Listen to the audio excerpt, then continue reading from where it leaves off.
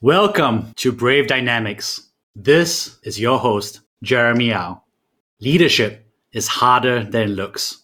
As a proven founder and Harvard MBA, I interview courageous entrepreneurs, executives, and investors every week. I also share my frontline experiences, coaching insights, and own professional development journey. If you're stepping up as a new leader, founding a startup, or venturing into the great unknown, this is the podcast for you. Hey, Jasmine. Good to have you on board. Hi, Jeremy. Excited to be here. Well, it's so fascinating. I mean, we're both part of On Deck. We met through this great community. And I was just really fascinated by your approach to leveraging AI. And I'm excited to share not just your journey, but also what you see the future is going to be. Thanks so much. We can dive more into this, but we're at the forefront of something really huge and exciting. And excited to chat about GPT-3 and everything else that's on the horizon. Awesome. So for those who don't know you yet in your own words, how would you share about your own personal journey?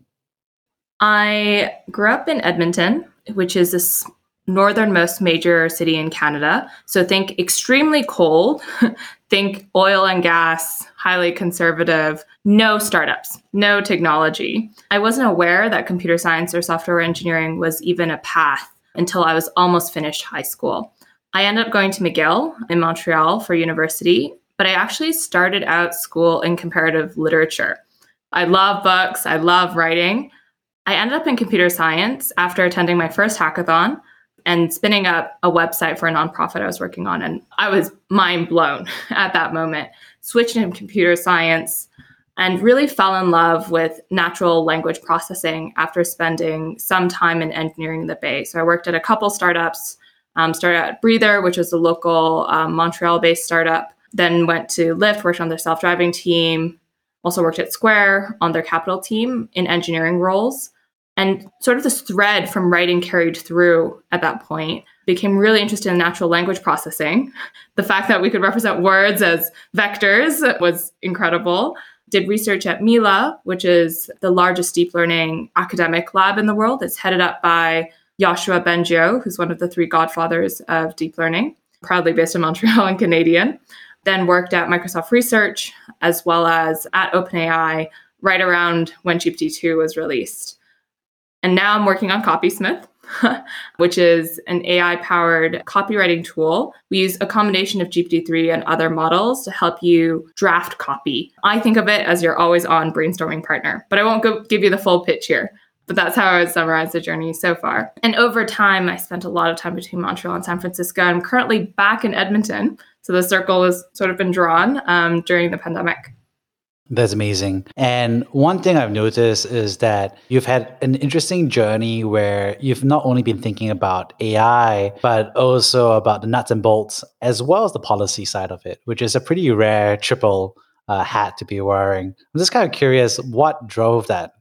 100%. My fascination around technology, I think because I originally came from the humanities, was instrumental. Like I love the pizzazz and the versatility and power of technology, but I was ultimately concerned with how it would impact people. And I know that's almost a trite thing to say nowadays. Tech and society studies has become really hot. Every CS student at Stanford sort of wants to have a philosophy minor. But I think it's truly so important. And how I chose the specialty and direction in which I went was a few indices. I cared about how amazing were the people I was working with, how impactful is the technology that we are working on. And the last heuristic is, can I influence the trajectory of this to be deployed into the world in a more safe and responsible way? So all roads sort of pointed to safe and responsible AI. AI is obviously the hot topic of the year, if not the decade. Lots of talent is flocking to working on AI. And related to that, and one of the reasons for that is it's making huge impacts on industry that I don't need to dive into, and also has a lot of implications that aren't fully thought out yet in terms of how can we deploy this in a way that's safe and responsible from an infrastructural level, but also on a consumer-facing level. So many different questions to be teased out about safe and responsible deployment. So I found it both intellectually interesting, but it also just satisfied those three things, like great people, super impactful technology and lots of vague or like murky questions around, okay, so how do we make this technology like actually useful for humanity and beneficial? Amazing. You've also shared that you took classes on the ethics of AI and all that stuff. Were there any specific favorite classes or moments that you had kind of like kickstarted that journey for you? I did take a minor in philosophy, and as part of that, some of my favorite classes were in the philosophy of AI and philosophy of science. To maybe pick out a few questions within philosophy of AI, we actually realized that if you just look at the history of the thinkers in this field, that these sort of worries that humans have had about machines has been present for almost all of human history. Like this question of, oh, will AI replace us? This was a question asked during the Industrial Revolution. Some academics and scholars have termed this the Sisyphean cycle of technology panics, as in we keep rolling this rock up the hill of, oh no, like, is this next thing going to be the thing? And worries about it happen in quite cyclical fashion, matching sort of the technological cycles. And this is just a pattern that keeps occurring, which is really interesting, which is not to say that AI isn't different. I think it actually is different, this revolution. But it is interesting how every cycle people thought it was different, that this was the one that would displace human labor in a certain way, affect a revolution that had never been seen before, which is actually, in fact, true. Looking forward and retroactively, we can narrativize it and say, oh, we are happy that we passed that cycle. But that was a really interesting insight, just looking into the history of the philosophy of AI, because philosophers have been thinking around the question of AI for as long as the concept has existed of what it implies for natural intelligence. So it sounds like you've been thinking through this a lot deeper than I have, because the way I consume is I'm a big reader of science fiction, and AIs are always, villains or nature, and increasingly so protagonists, actually. So some of the best science fiction recently, Ancillary Justice, etc., Murderbot, these are actually taking AI as protagonists actually in a story and how they discover humanity. So it's an interesting piece trend I'm seeing. So I'm curious from your angle, like what's your personal philosophy around AI now that you've not just studied it, thought about it, working in it? What's your personal take on it? I'm really excited by AI. I think there's one take that you could take here that I also agree with, which is if it's inevitable, we might as well collaborate with the AI. Like some people have the refrain, like, welcome the robot overlords. I'm actually of a different view where I'm really excited about what AI can unlock. So as a writer, I spend a lot of time in creative writing. An example of what you might want from an AI. I can't go to a human and say, okay, Jeremy, like I have this paragraph I've written out of this scene. Can you give me 15 variants of all the adverbs that I use, and only the adverbs? Just give me 15 different ones for all the adverbs I use in this paragraph. That's not a good use of your time, but never mind that. It's also not a good use of my time. It takes too much time to specify that instruction. But if it were possible, if it happened naturally over the course of my writing, of course my writing would be better. Of course my creativity would be augmented. I'd be like, oh, I didn't think about using that word in that way before. And that's the sort of application that I'm really excited about from AI, is this sort of creativity augmenting application, which we'll talk about more when we talk about Copysmith. But I really just feel like there's so much territory in all dimensions. I'm just talking about text here, where we're like writing novels or documents. The AI will help us explore much more efficiently and quickly, and explore territory that we might not even have arrived at without it. And I think this is just possible for all domains. Like I'm a writer, so I think about AI in that way. But I think so many people look at AI with this sort of fear that it will like replace them. But I think for a lot of disciplines, they should actually position themselves as, this AI will actually augment my work. And how can I integrate this into my workflow proactively, such that AI plus human is the default path forward and not AI. I'm excited about it. It's interesting. So personally excited about it, and you're excited about the augmentation component of it, which is really interesting. Yeah. Exactly. I'm excited about it, but I think there are definitely things to be thought through that the AI community and industry more broadly needs to think about the impacts of these algorithms. And just over this past year, I think conversation about that has increased dramatically. So, for example, with the release of the movie Social Network, they had actors act out these AI in a way that made it really visceral. Like, we are doing micro targeting. What does that imply for like our news ecosystems and truth construed very broadly? But yeah, I think there's both a lot of excitement, and I feel I'm an optimist. So this might not be entirely well considered, but I'm also aware of there are huge downsides that we are seeing already to some extent that we should be careful about mitigating, and that companies need to be thoughtful about and incorporate into their internal and external facing practices, as well as researchers and the broader community. There are so many different stakeholders in the AI community, which makes it really unique. It's not just research breakthroughs, but research breakthroughs that are productizable and have enormous economic value. I think what's interesting is that your LinkedIn, you have this statement, which is a big one, which is like, say, by default, economists and AI researchers believe AI can automate away all human labor. With my work in research, I aim to help create a future where AI is beneficial for everyone. So what's interesting is that you actually imply that there is a fork in the road, right? There is in terms of like everyone's belief is, but you're also saying that you are going to help steer it in the right direction. So I'm just kind of curious, what do you think are the things that would create that fork? This is a big question and something that I'm mulling over. So I would actually point to another entrepreneur here, slightly less famous than me, Elon Musk, who's working on Neuralink. And his express purpose with Neuralink is to keep humans updated at the rate of AI updating. So that's one extreme example of human AI augmentation, like literally embed a computer inside your brain so that you can interface with AI very closely. And I think there's things along that spectrum. So that's one side of the fork, is like collaborating with AI, leveraging AI in your workflows, whether that be interacting with it as a piece of software or embedded in your brain. There's a spectrum. But there's one fork where some people are either reject AI out of their own volition or are unable to access it.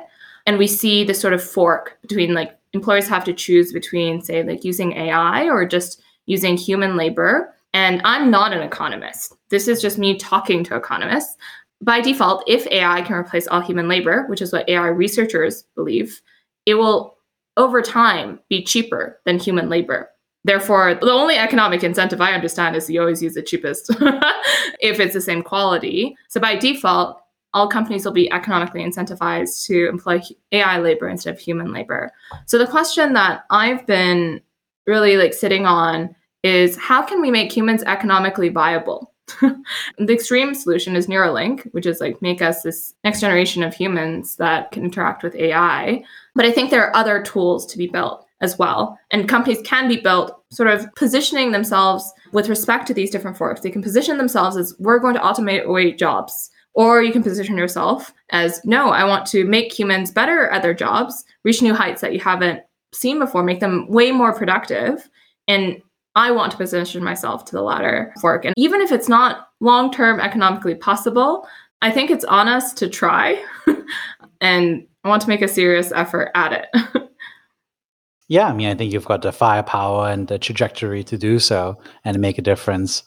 And I think what's interesting, I mean, for myself, I trained as economist as undergrad. My honors thesis was on how technology adoption, diffuses across the world and the speed of adoption.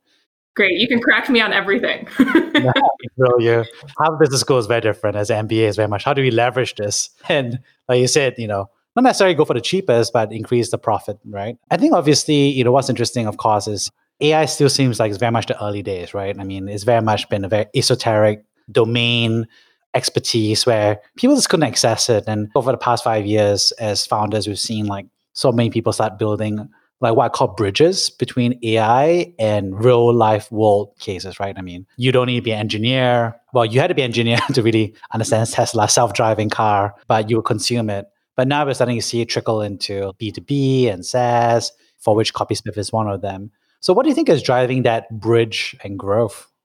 Again, please correct me on the economic incentives here because I'm likely getting them horribly wrong. But I think in terms of converting research, seeing tech transfer from the research pipeline of basic research all the way to something to product, basic research needs to deliver results that industry is excited about, and then therefore industry will follow. So I think it is only recently that AI has really delivered state-of-the-art results at a research level where like, oh, image classification just works now, or text generation just works now. And then industry seeing those results or seeing those papers, and obviously these aren't binary. There's many, many AI researchers in industry now, and many companies have massive AI research labs precisely to leverage these sorts of insights.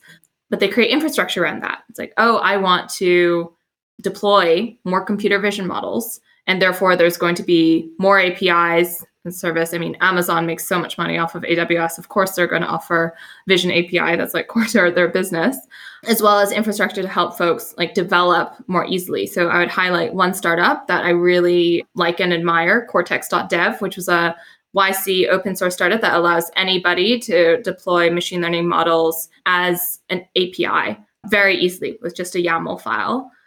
So this is a poor answer here and quite thin, but I think it's very recent that deep learning, well, as a revolution has happened, and then very recent that we've had the state of the art results that warrant significant industry investment and follow-on effects from folks who have less and less experience like directly with the technology, but can build on the infrastructure that from those who have come before. It's quite an interesting process to see coming from a background of studying how science progresses, because science is also very incremental. But seeing this for the first time and seeing the activity around AI, you also see the other way, or how that research extended also incrementally. Because now, for example, with GPT-3, where you have an API that handles all your auto scaling for you, has really fast inference time. You don't have to do any of it. Like you can just treat it as an API. Folks are building no code apps around it. And we're just really seeing how these different pieces can meet and how infrastructure can be built up in an ecosystem to bring it closer and closer to folks who have less and less expertise, which is amazing, I think. But I don't have a complete theory around that. It's just the research is there and the economic value is there, so people are coming. Yeah, it's interesting to see that trickle, and it just keeps increasing. As a kid, I used to be playing MUDs, multi-user dungeons, so, on Telnet. And so we play text, and, that used to be crafted by all of us, right? Everybody be contributing different rooms for that. And for the past few months, I've been playing, AI Dungeon through GPT-2 to GPT-3, and it's been a blast. And, one thing I think about a little bit is if people could like download the transcripts, they'll be like, wow, this guy is really working hard to break the game or do some crazy shit, right? And I think it's interesting to see that consumerization is just making it easier and easier for AI to be accessible. Especially because, AI is also trickling into like a lot of the back end, right? It's like invisible to consumers, right? Because it's like better ad targeting, better personalization of feeds, better video curation, right? So, and I think it's also interesting from a different angle, which is we used to make this joke all the time is like AI is just statistics, right? It's like, in the past it used to be a scratch an AI company and they'll be like, oh, actually we're doing regressions. And I'm like, no, like statistical analysis, which I'm happy for you to use, right? But I think now we're starting to see companies actually really use AI because it's so available, right? As a consumer, as APIs. What are you excited about? What trends do you see for AI being rushing into and transforming more? I mean, one, of course, is marketing. Right, as a domain. I was actually going to mention specific type of machine learning. So right now, we've seen obviously huge advances in NLP and text generation.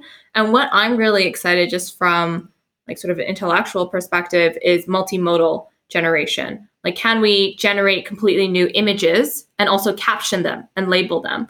That unlocks huge data sets potentially for folks who are trying to do, for example, self-driving car safety. So I find that hugely fascinating.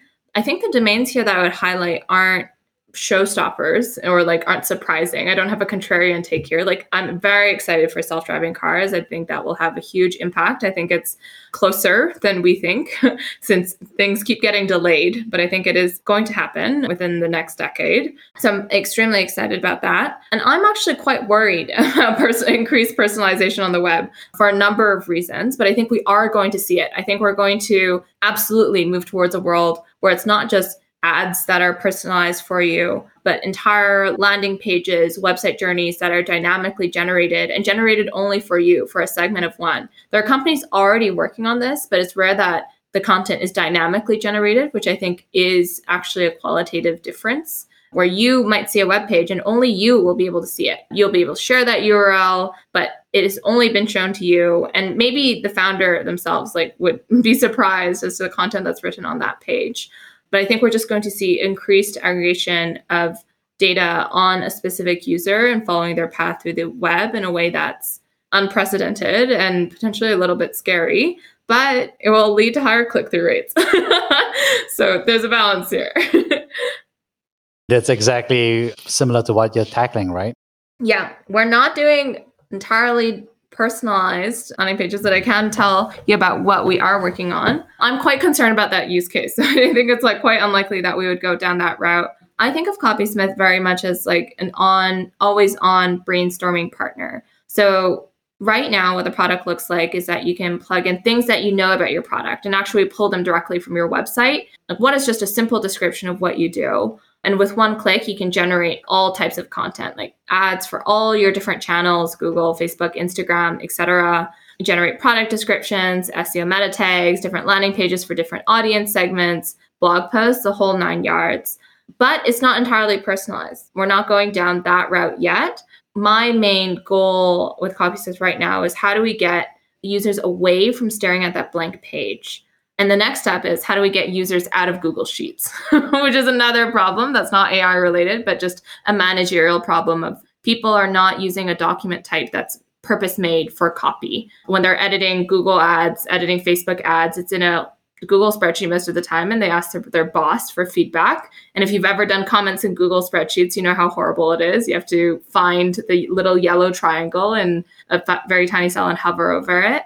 So I see what we're doing as extremely different from personalization, but we're still focused on marketers. We're focused on unlocking their creative so that they can get to first draft much more quickly, A/B test much more quickly, and really have a full feedback loop of, okay, I can use this tool to go to my managers, advocate for a certain campaign, certain ad spend, come back and actually evaluate, okay, through Copysmith, we did this course copy-based A/B test. This is statistically speaking, just probably the best. Let's go sink more money onto that particular ad set and really complete the feedback loop, this sort of ad, and build that data set horizontally across industries. This is the sort of ad that we've seen perform well for companies like yourself. Agencies do this sort of curation for a huge segment of ad spend because they have some expertise of what does well and what doesn't.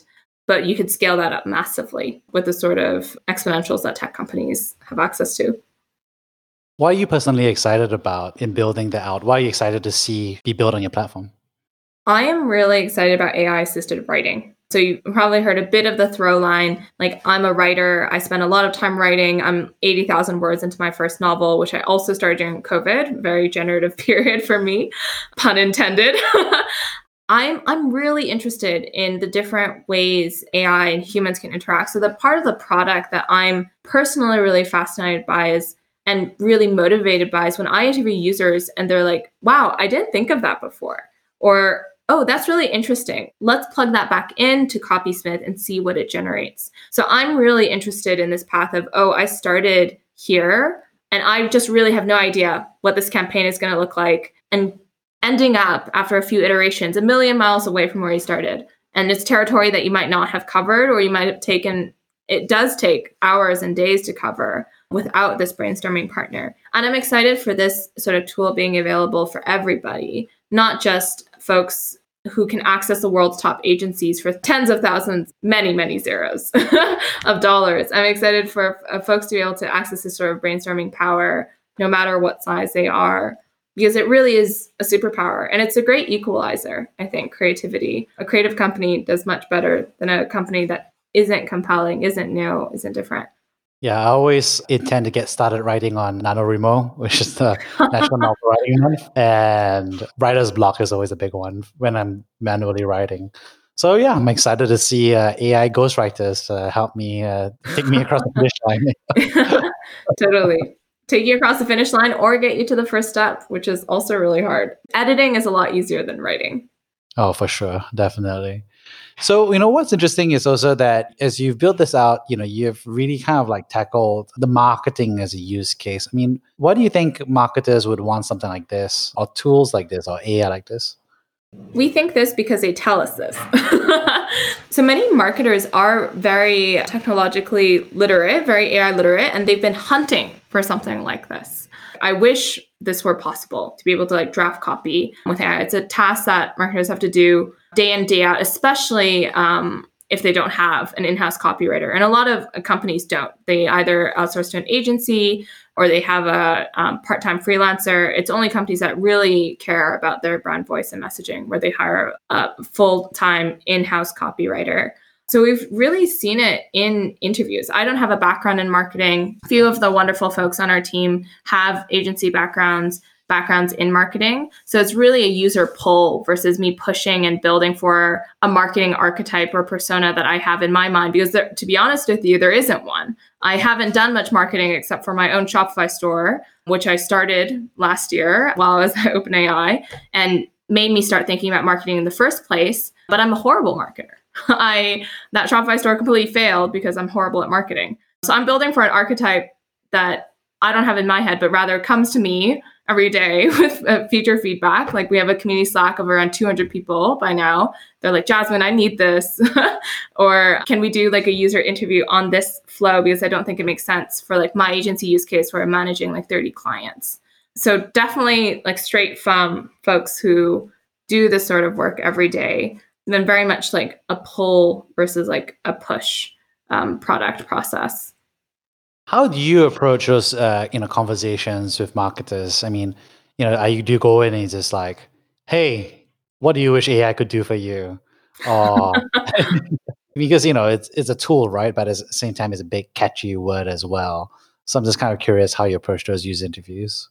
Yeah. The initial interviews that I had with folks were more like, how do you get ideas? Like, what does a brainstorming session look like? And what is the entire conceptualization process from beginning to end of a campaign? Like, what do you do? And it turns out that a lot of people have writing sessions that they do collaboratively for an hour or more at a time. Like, they block out these chunks where they're just like with other folks on the team where they're like, okay, let's just like churn out 10 variants of Facebook headlines. And that was super interesting to me. And now that is something that now exists in Copysmith, where you can just plug in keywords and you instantly get like a dozen variants of Facebook headlines, which would otherwise have taken that hour of work. So really at the beginning of user interviews, I was looking at, okay, what is the entire process? And this was largely also because I have no background in marketing, especially at like a high growth or a more established company. So what is this like very complex multi-stakeholder function? Who do you talk to? Like, what does your day look like? So very much like a discovery interview. And as the product became more involved, we're now doing more design interviews where you're like, okay, what were you surprised about in this product? Or like, what were you disappointed by? Were there things that made you go, oh, whoa, like I'm curious about that and I want to do more of that? So there's definitely a clear segmentation where initially I was just trying to figure out, okay, what does my like audience and user look like? And then afterwards, after something existed, doing more traditional like product interviews where we were like watching people use the product, understand like where they got stuck, any moments of like uncertainty or like confusion or like wish for more. What's interesting is that not only able to solve, one problem, which is writing ads, but descriptions, metadata, landing pages, blog posts, which is kind of mind-boggling, right? Because historically, from a human perspective, all those people are like, 5 or 6 different people who specialize in each thing. But to you, it's just the same output, it's just different variations. Do you think that new approach of how to handle things, do you think that could unlock some new, I don't know, job roles, I guess, or like AI shepherd? 100%. So how I would position the Copysmith customer, and actually I'm going to introduce a new verb here. So I named Copysmith very intentionally. The copysmith being similar to like silversmithing. So you put in raw input, you get out something that's useful, but it's up to the human ultimately to polish it. Whether it be, oh, you know something about the specific brand guidelines and you're not able to tell an AI your 20-page brand guideline that's in a PDF unparsable format, or you know about a specific promotion that's happening.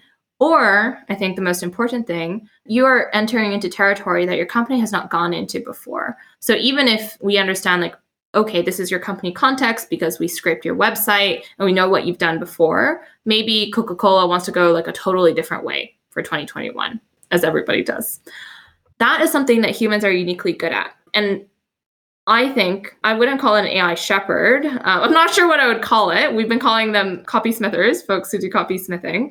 But I definitely think there will be new roles for folks who learn how to work with AI extremely effectively and really embrace like this new paradigm and way of creating whatever it is that they're doing creatively. It doesn't have to be just copy. They could be composing a piece of music. They could be trying to architect a new building. There's a lot of creative processes that I think there is a lot of manual labor right now that is quite tedious. Like it's really, really hard for a human to say the same thing in 10 different ways. We're just not programmed to do that. We get used to using the same patterns because they're efficient for us, just in terms of something like computational space in our heads. Like we just don't have that much memory. AIs are really good at that. AI is not good at knowing what is true. And it's also not forward looking. So I think very much the role of the human in the workplace will evolve to knowing where we are headed, where we want to go, and like pointing this very powerful engine in that direction and sort of shaping its output versus doing the day-to-day, I wouldn't call it drudgery, but just very heavy lifting of doing this, like racking your brain for like different variants. So shepherd might be like an apt term. I don't have a better term, like navigator? Wrangler. AI wrangler, yeah. Yeah, what's interesting is that we definitely see a ton of these, AI, and you touched upon something that's really interesting, which is that, AI is really looking at the past and we're trying to wrangle and doesn't have a good sense about what we're trying to aim for. Yeah, I sometimes say this to friends who don't understand AI or feel sort of threatened by AI in acknowledging sort of that AI is the biggest thief. It has stolen all of humanity's work. It has been trained all of the data that humanity has ever produced. And when I use data, that's sort of a blunt term, but think like Bibles, think like all the holy texts, think everything important that anyone has ever written online, everybody's Tumblr's blogs, like everything that is important and vulnerable and people's best works of their lives, like AI has all of it. And we should not, therefore, in my opinion, feel ashamed or taken aback when AI can write at the level of a normal human. I'm almost like, of course, like you have been trained on all the data and using you in sort of a personified way, but like AI has been trained on all of this data that is so important to the history of humanity. Of course, it can write in a way that it can look like a normal tweet or something. But it's also fundamentally limited in that way. It is purely looking to the past. It's hard to keep models up to date. Like GPT-3, for example, only has data up till 2019. It knows nothing about COVID. Maybe I'm not an expert in terms of, I'm not a high volume marketer, but I imagine that messaging has changed hugely in terms of how ads perform and what messages resonate with people over the course of 2020. AI cannot keep up in terms of the day-to-day changes, nor can it predict where our sense of taste, what we value as like a species, what we care about and like want to think about going forward. And that's where humans come in. I think there will always be a role for humans because of that reason, not just for like a curatorial purpose, but as like sort of a values defining and like trajectory setting in a much deeper way, in that direction setting sense. Are there approaches on how you would make it more forward looking? Do we have like a checkbox where we say, hey, AI, I know I really like donuts over the past 20 years of my life, but for the next 5 years, I would like to lose 20 pounds. So please steer me in this angle and send me more stuff around nutrition and better fitness? I mean, that's super interesting. I would say yes, just because I can imagine algorithmic systems doing that. And I'm not an expert on recommendations systems or algorithms, but there have been a lot of complaints from the humane technology community of technology responds to my wants, but not for my needs or my long-term vision of like who and what kind of person I want to be. So I imagine this is technologically possible, but whether it's economically viable or desirable. So again, the question of economics, which I'm not very familiar with, I'm not sure if it's economically incentivized for Facebook to help you, Jeremy, lose weight, unless there's something they can sell you around that. So I totally buy that it's technologically possible. And you probably don't even need AI because that's a very explicit set of preferences that you would be giving a system. It's like, hey, Facebook, you've been showing me a lot of ads for donuts. I don't want donuts anymore. Like, please show me ads for salads and weight loss plans. I'm sure Facebook, if they so desired, would be able to do that technologically. And the question, again, comes down to economics. Well, I mean, I think economics is there, right? I mean, people spend billions of dollars on gyms, of which a lot of is unused. They spend billions of dollars on salads and all kinds of high-level aspirational stuff. So I think, yeah, definitely there's a lot of stuff there. Of course, it may not necessarily be business generated, but it'd be more user generated because Dunkin' Donuts' job is to sell donuts from their perspective, whereas the consumer knows best about their future direction, right? Mm-hmm. And how to transcend that. Have you ever thought about AI as coaches, coaching services?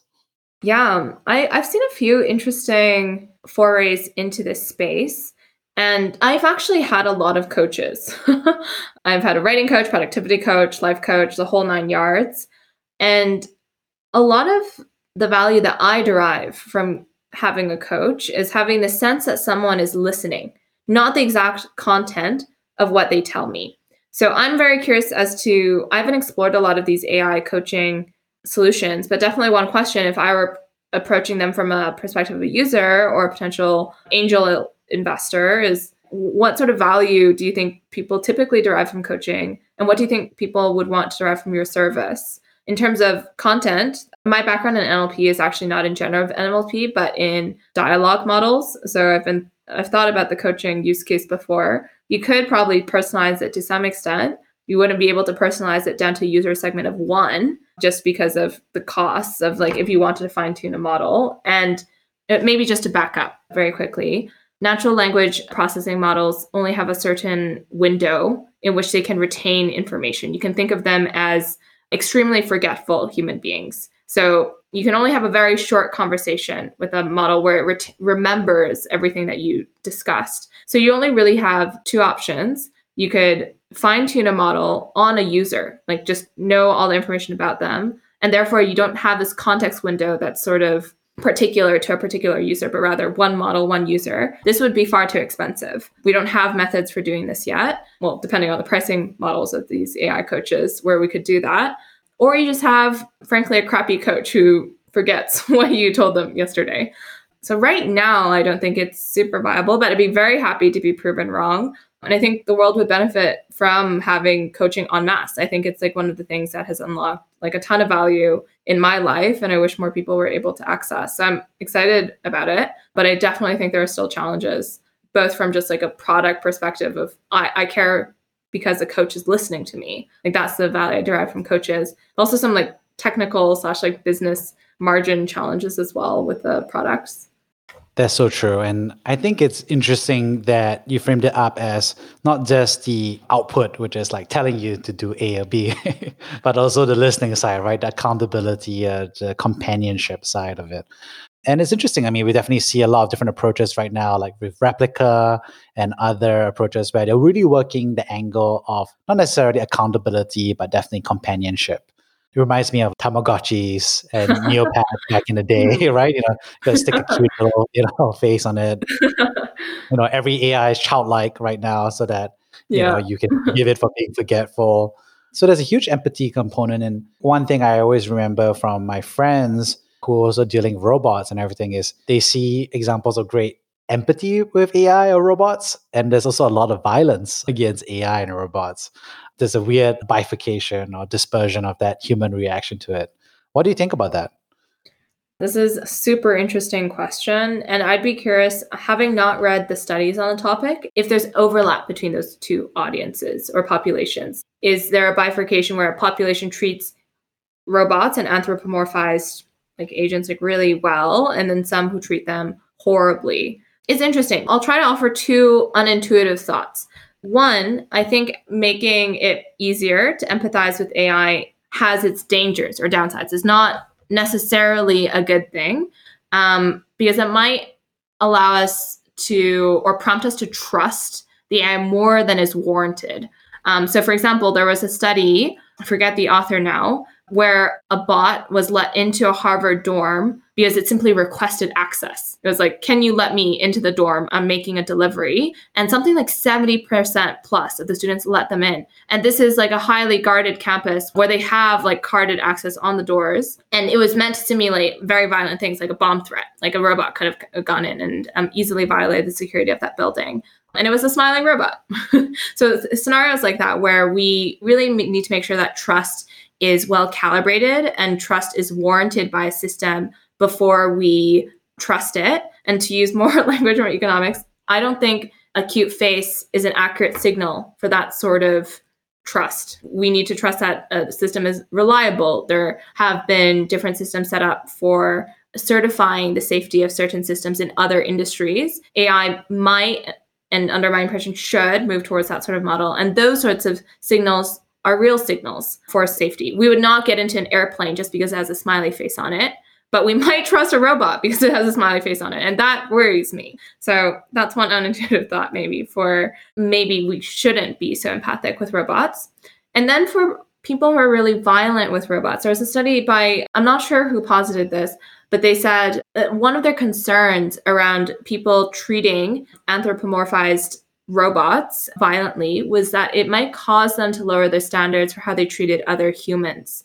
So robots, if they're made to look like humans, can feel like moral patients. And if we just violate that by beating them or treating them terribly, there was a stance that we might therefore treat humans in our lives equally poorly, or lower our standards just generally for how we treat other sentient beings. If we know that this robot is non-sentient, but looks somewhat sentient, it might affect and color our perspectives for other sentient beings. That's really interesting because there's so much difficulty. And I think the good insight here I have is that maybe there isn't a difference between those who care about it versus those who do violence, right? And maybe their empathy is also driving that violence. That's actually a really good insight, by the way. Mm-hmm. And we'll make sure to link to all those philosophers and papers on the website transcripts. We'll do some digging. Exactly. Cool. Awesome. Well, thank you so much, Jasmine. I really appreciate you taking the time to share your journey. Thanks so much, Jeremy. This was a fun conversation where we talked far too much about economics, a subject that I know nothing about. But yeah, very fun. Thank you so much for having me on. Well, I look forward to doubling down and revisiting this topic and see how our predictions and thoughts have evolved. We'll likely be hugely wrong, but it's good that we make predictions. We become better at forecasting. Thanks so much, Jeremy.